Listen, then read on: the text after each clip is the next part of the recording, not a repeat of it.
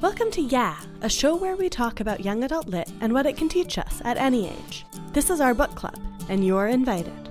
I'm your host, Teffer. Today I'm joined in the studio by Emile Scher. Emile is a writer, originally from Montreal, now living in Toronto.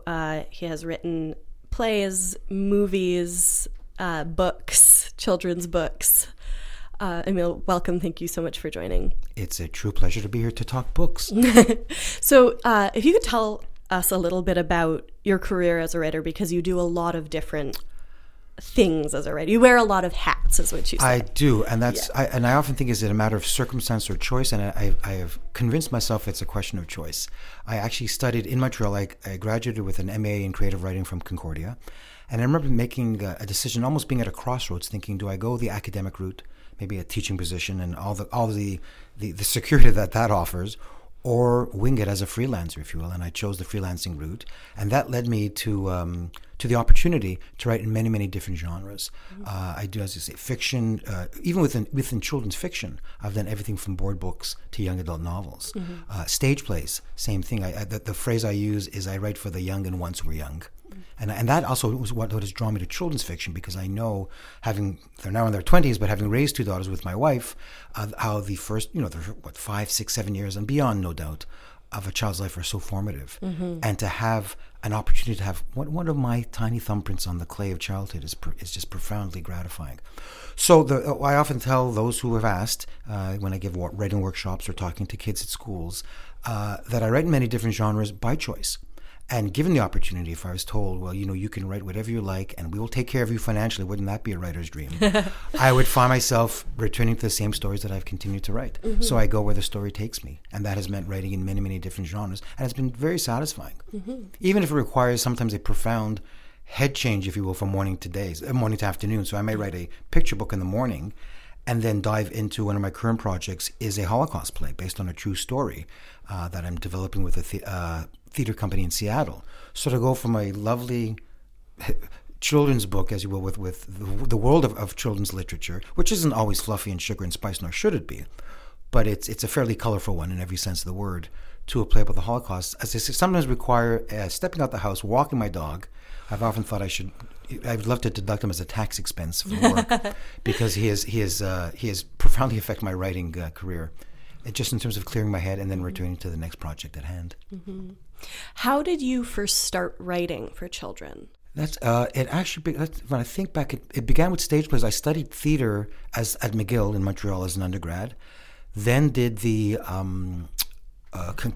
degree in creative writing at Concordia, and I think it actually began with stage plays. Now, as to what drew me particularly to start writing for children, again, when I'm asked, well, if you were, classic question, if you weren't a writer, what would you be? I'd want to be a teacher. And then I find myself thinking, not simply a teacher, but what grade? And I migrate towards the younger kids for a few reasons. One is for a host of reasons, primary school teachers are largely women. So that's a whole other, we can talk about that. There's a whole sociological discussion there, right? You get up towards university, there's more men, that whole other discussion. And they're paid much more, et cetera, et cetera. But I just love that age. Again, going back to the clay of childhood. And I do think it's important for younger ones to see male role models at the kindergarten age and showing the emotions and the consideration and care that we too often don't associate with men and too often stereotype as sort of being the domain of women. So because of that, because of my just a long-standing interest in childhood, I've worked at summer camps all my life, it seemed almost natural to start trying to create stories for children as well. So it began with stage plays, and that in and of itself made for a natural transition into children's literature. It began actually with board books, with the first foray into it. And again, I just love the idea of you are never too young to start hearing stories. I mean, before children are capable of knowing what language is, before they can read or write, here we are having them cradled in our laps. And we're reading, of course, the classics, Goodnight Moon or Very Hungry Caterpillar, or goodness knows there are many, many other wonderful board books out there. And then it was just a matter of working with, then I had the YA novel. And then it's often a matter of relationships. The YA novel was published by Scholastic in Canada and a Scholastic imprint, which no longer exists, in New York. And so much, well, like all things in life, it's relationships. And once I had a relationship with editors at Scholastic, I had an idea for a picture book. And I approached the editor I'd worked with on Young Man with Camera, my debut novel. And it's just conversations, it's back and forth. And that led to my first picture book, Mittens to Share, beautifully illustrated by Irene Luxbacker. I'm always making sure to do the shout outs to the illustrators. It really is beautifully illustrated. It's one, and I'm not sure if many of your listeners or some of your listeners would know. People are often a little bit shocked to discover that I have no conversation, no communication as the author of the text with the illustrator of the text when it comes to picture books. Okay. And probably for good reason, because you can imagine, even though I believe I'd have the willpower to, keep lips pursed and hands in my pocket and not tapping them on the shoulder, that I can see the understanding behind that. I also had no idea. That's fascinating. Nothing. I'm working on a current one now, but that's the exception. More often than not, you have absolutely no correspondence until after the book is published. So it's all the publishers who decide that. They're like marriage brokers. Yeah. They take the text and really and of course when you're working with a house you respect, you got to believe they'll make the right choice. And again, more often than not, during this past week, I've been giving school visits as part of Jewish Book Month, sponsored by the Jewish Public Library, and I've gone into schools and I've done with kids, grade 1, grade 2, showing these picture books, talking about the essence of storytelling, and I won't go into all the particulars now.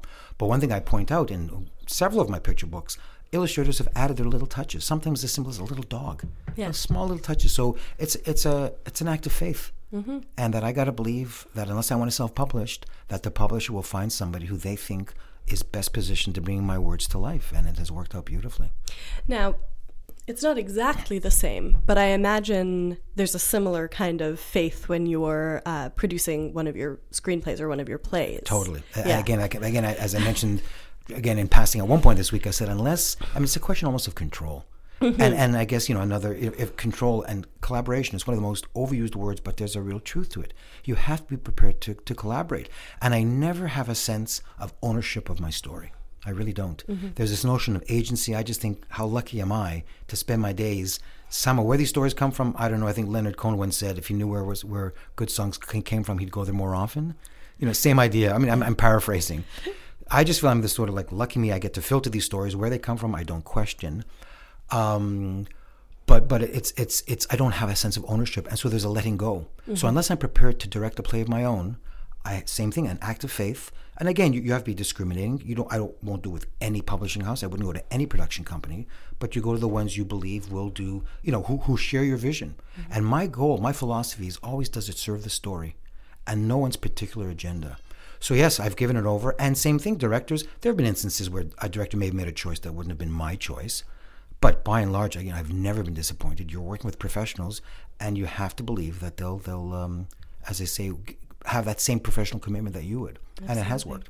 And in other instances, I'll never forget, I saw a student production of one of my plays.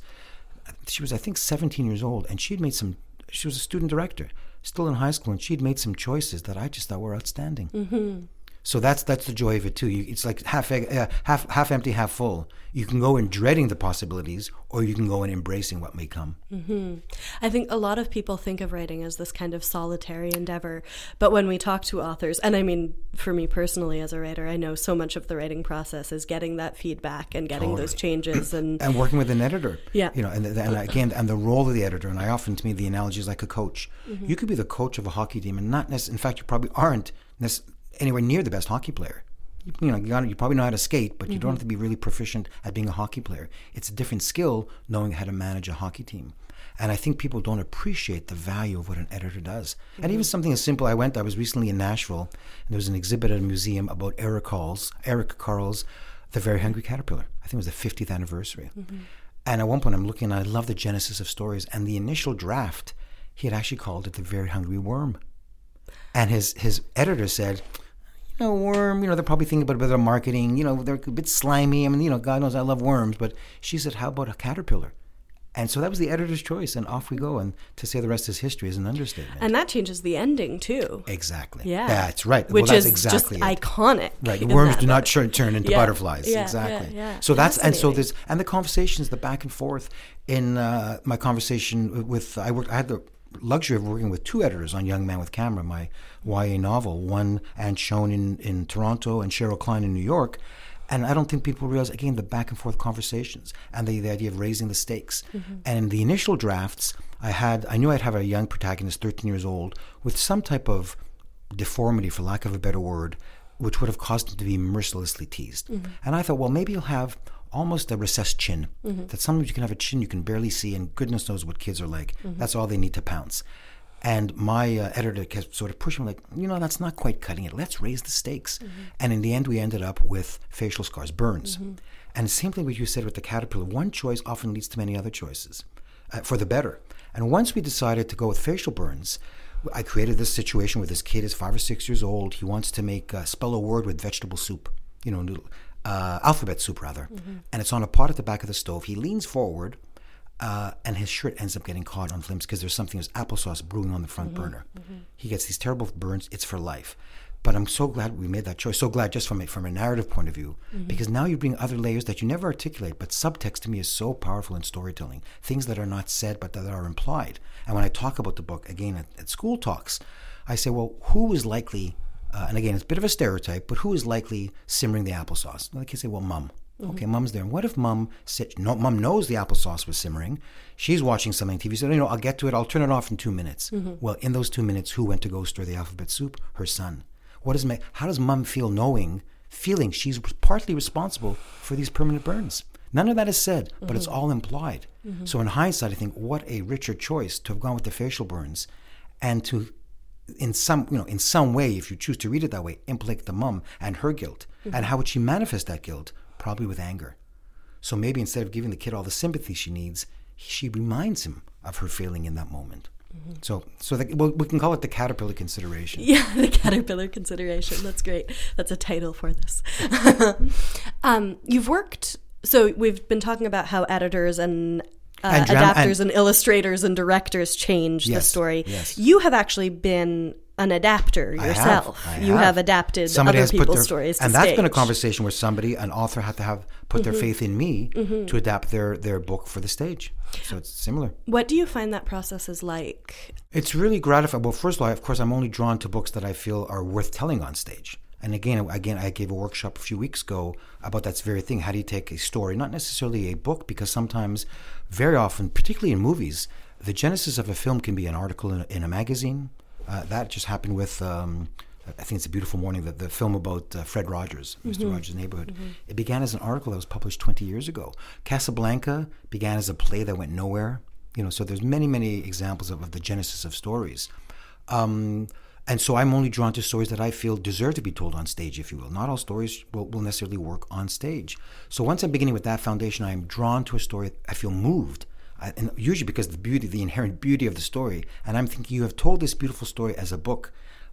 We can reach a whole other audience, literally, by turning it into a stage play. And not only that, in the process of adapting it, enriching the beauty, if you will, and highlighting things that you simply can't highlight in a book, because theater by its very nature is visual. And so I see that so I'm drawn to books that I feel moved, that I have pursued, because I thought, I want to have a hand. And again, I play one role. I'm the playwright, but there are many people, especially in theater, who bring, who sit around the table and bring their respective visions to the play. And my goal throughout is to honor the spirit of the story. That can be challenging, always to stay focused on that. I have to add layers. That's the very nature of it. Otherwise, just read the book on stage. Just read the book. And so I always ask, how can I enrich this world by staging it, and always ensuring I stay faithful to the spirit of the story, which is what attracted me to it in the first place. We on the show, right now there are a lot of YA books being turned into movies or TV series. We see this a lot. And so something we do on the show is we will watch those and sort of compare and contrast with the book. And I think it always comes down to that, is the spirit of the book there, because obviously you have to make changes when you're adapting something to a screenplay. Exactly. Or why bother? So one of the things we see is in the Hunger Games book to movie. In the movie, they show a lot more of the sort of game making and the TV aspect, which I think works fantastically. And it can work. Exactly. It's wonderful when they can complement each other. They're not in competition.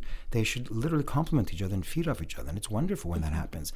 And more often than not, people hear people complain that a film can't do justice to the novel, which is probably true. Stage plays tends to be a bit of a different beast. There's a consideration, I'm not sure why, but more often than not, they seem to be more warmly embraced. I haven't given this a lot of thought, but a lot of stage adaptations seem to be, as I say, embraced, I think, more wholeheartedly than the film version. Maybe because in film, the stakes are so much higher financially. It costs tens of millions of dollars to make a film, and therefore you have many more fingers in that pie.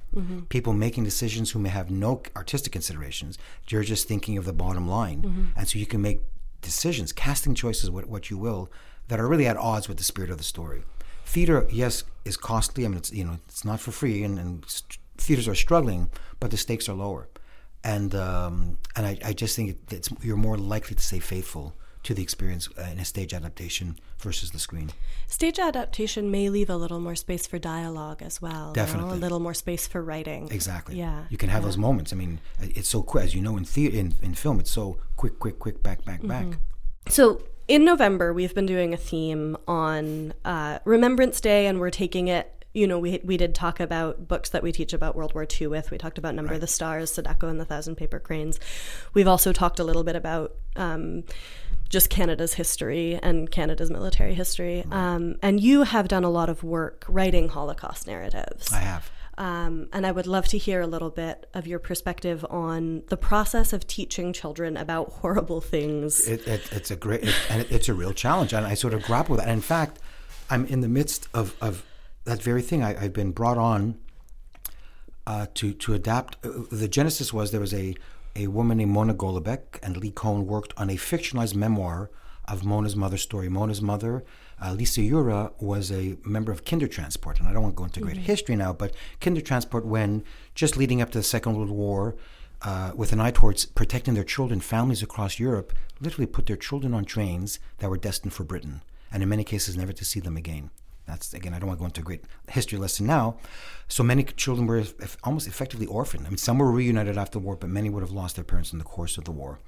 And this young woman was a piano prodigy from Austria, ended up in London, and had the good fortune of ending up in a home with many other children like her, other children from this Kindertransport, where there was a piano. So she ended up finding, piano saved her, literally. Ended up going to the United States, and her daughter ended up writing a fictionalized, a composite, using composite characters. I mean, it was a memoir rooted in truth, but she had to fictionalize many events. I had a hand taking that, what was a YA book, and cutting it down in size to make it suitable for a middle-aged crowd. And that was often just cutting the words and whatnot.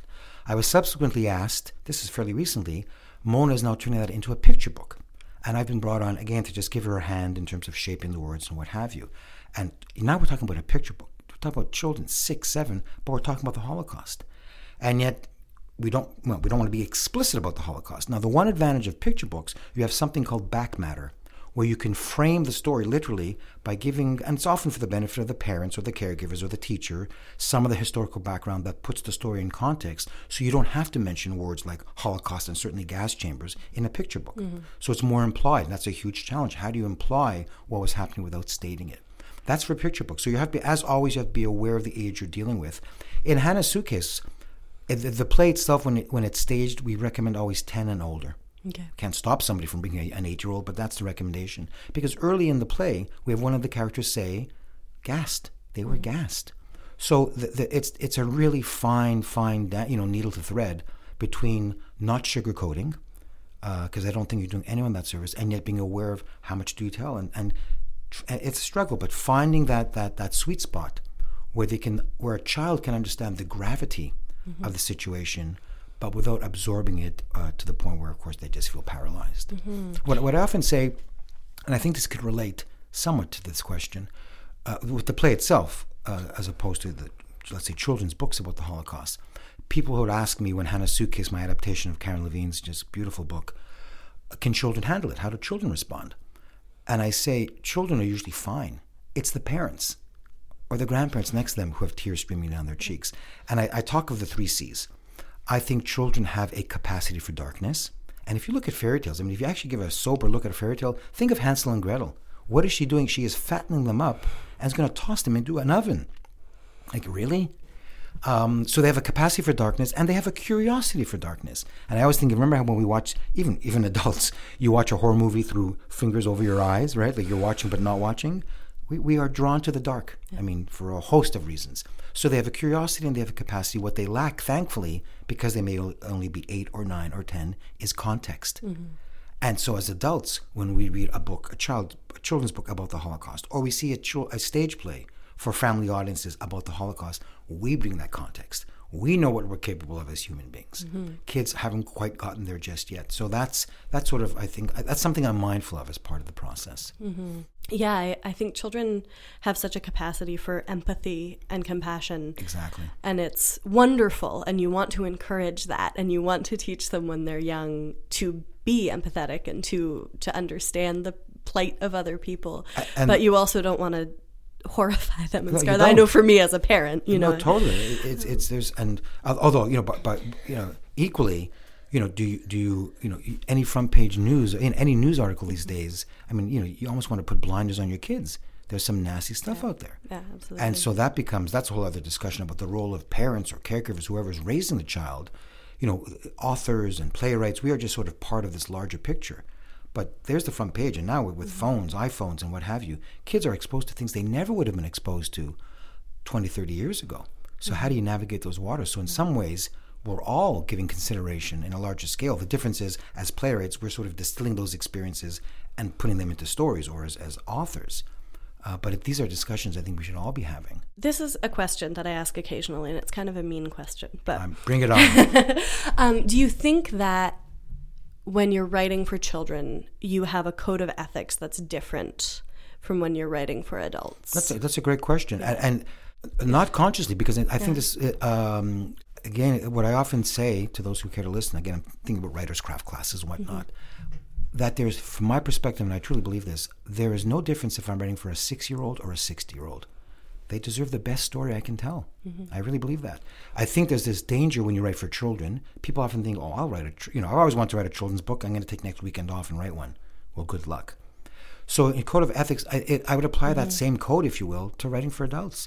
Meaning, writing a story, obviously, yes, to the best of my ability, but with a sense of integrity. And I think that applies to readers or audiences of any age. And I think it serves everyone well if we apply those ethics across the board. So now I'm mindful, of course, as they say, to a certain sensitivity, if you will, when you're creating a book for children. But that's, again, being no different than one would hope you'd have that same sensitivity in any context.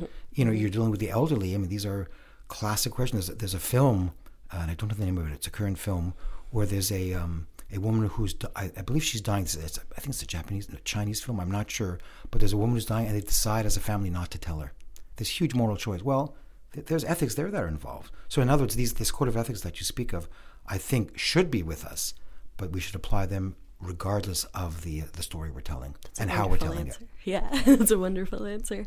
This has been very efficient. I'm not sure that I have anything else to ask you. I have a few guiding principles. One of them is less is more. Are there any works that have really influenced you as a writer, especially things you read as a child or children's? Well, yeah, that's what you go back to. Yeah. So it's interesting. So a couple.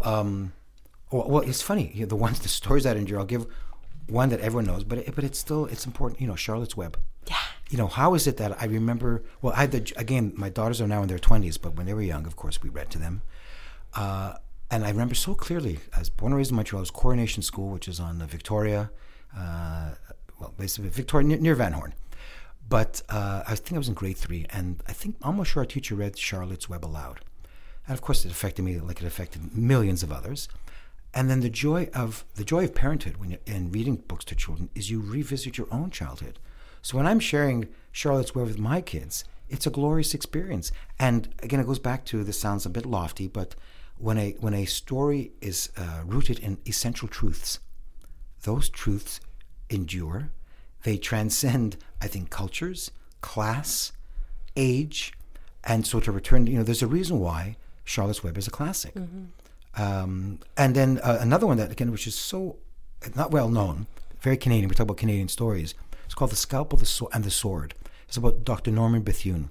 And that goes back to your what you spoke about earlier about kids love people who do good. Like when you talk about the Holocaust, and we talk about it, and I'm really reducing, being reductive, and in fact, I love the Greys, but for a moment, I'll step out of that world and talk about black and white hats. So we talk about evil. That's the black-hatted characters. We know that. And kids are aware of that, but we need the black hats to, in fact, show that, in fact, they are a minority. I mean, we have to believe that at heart. Otherwise, let's throw ourselves in front of a bus. They take up a disproportionate amount of time and real estate in terms of airspace and newspapers and what have you.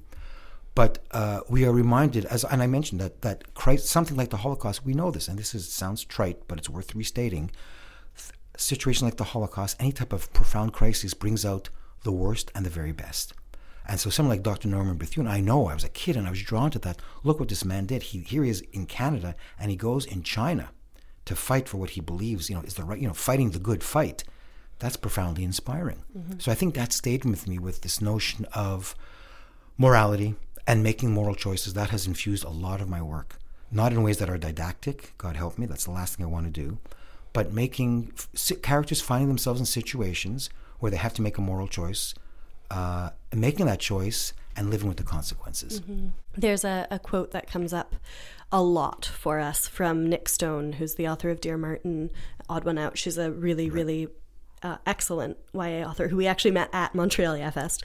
Right. And she says that YA is about writing into hope. Absolutely. And I think what you're saying makes me think of that. Well, and especially for why, because but in adolescence do we have those possibilities? Mm-hmm. Because we know, this is again 101, but we get more fixed as we age. Mm-hmm. And which is another reason why I was so drawn to that age group. I worked at summer camp for many, many years outside in the Laurentians of Montreal with that age, the 13, the 14, the 15-year-olds.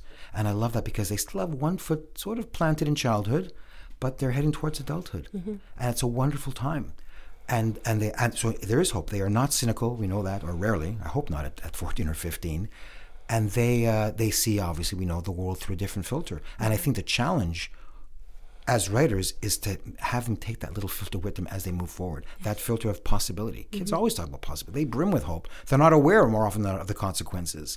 We tend to sort of tamp that down as adults. And again, it's finding that balance. But writing in and of itself to me is an act of hope and faith. Mm-hmm. All creativity is. Mm-hmm. And I'll give you one little quick example. I again, relating to the Holocaust, I gave a talk. There was at one point I was talking about monuments and how you build monuments. This was in the context of even a class discussion you can have about the Holocaust. And I mentioned this book burning that happened in Berlin in May 1933. And they had built a monument. And then since then, it was a horrific event. But now every year to commemorate that book burning, they have a book sale. Mm. So there's this small. So I really believe every act of creativity in of itself, creation by its very nature, is a hopeful act. Thank you so much for joining us. What a wonderful note. a true pleasure. Thank you. Thank you. Thanks for listening to Yeah. If you want to leave feedback, suggest a book for us to read, or just say hi, send us an email at theyeahpodcast@gmail.com. Follow us on Twitter @YeahPodcast. And individually, I'm at Teffer Bear, and Emil can be found at Emil Scher. That's EMILSHER. If you like the show and want to help us make it even better, consider supporting us on Patreon. You can get all kinds of great perks, including early access to bonus content, shout-outs, guest appearances, and more. Head to patreon.com/YeahPodcast to donate. Shout out to our patrons Catherine Resch, Erica Stitchberry, Kat McGuire, Lizzie Tenhove, Chantal Thomas, and Matt Dever. We have merch. Hit the merch link in the description of this episode to get some from the fine folks over at TeePublic. You can also support us for free by leaving a rating and review on Stitcher or Apple Podcasts, and by sharing this episode with a friend. Special thanks to Great Bear for letting us use their song Jenny's Groove as our theme music. You can find their music for sale at greatbearmusic.bandcamp.com. This episode was produced by Teffer Ajemian and edited by Tom Zalatni as part of the Upford Network. You can find out about all the great shows on our network at upfordnetwork.com. Hi, I'm Julian McKenzie. And I'm Tristan D'Amour. We're the co-hosts of The Scrum Podcast, a show that analyzes the current sports media landscape in Canada. Join us every Monday as we break down trends, interview Canadian sports media personalities, and discuss stories that matter. You can find us on the Upford Network, Apple Podcasts, or anywhere else you get podcasts, like Stitcher, SoundCloud, Google Play Music, Spotify. How about Spider Podbean? It's making a great comeback, as I hear. Yeah, how are shares for that, by the way? Yeah, well, next question? Message in a bottle. Crowded alley in the Bell Center. Joe Rogan's bunker. Crowded alley in the Air Canada Center. No, actually, it's Scotiabank Arena now. Yeah. But I still say Air Canada Center. Anyway. Yes. Listen to our shit, please. Please. The Scrum Podcast on the Upford Network or anywhere else you get podcasts. On September 16th, 1993, NBC aired the first ever episode of Frasier, a spin-off series about psychiatrist Dr. Frasier Crane, the much-loved Seattle shrink from Cheers. 10 days earlier, a baby was born. A baby who, we'd come to learn, was destined to have someone pay him $264 to watch through every episode of Frasier with different special guests, unpacking the deeper themes behind each episode. That baby is me, Tom Zalatni, and this is a terrible, terrible idea. Tune in to They're Calling Again, right here on the Upford Network.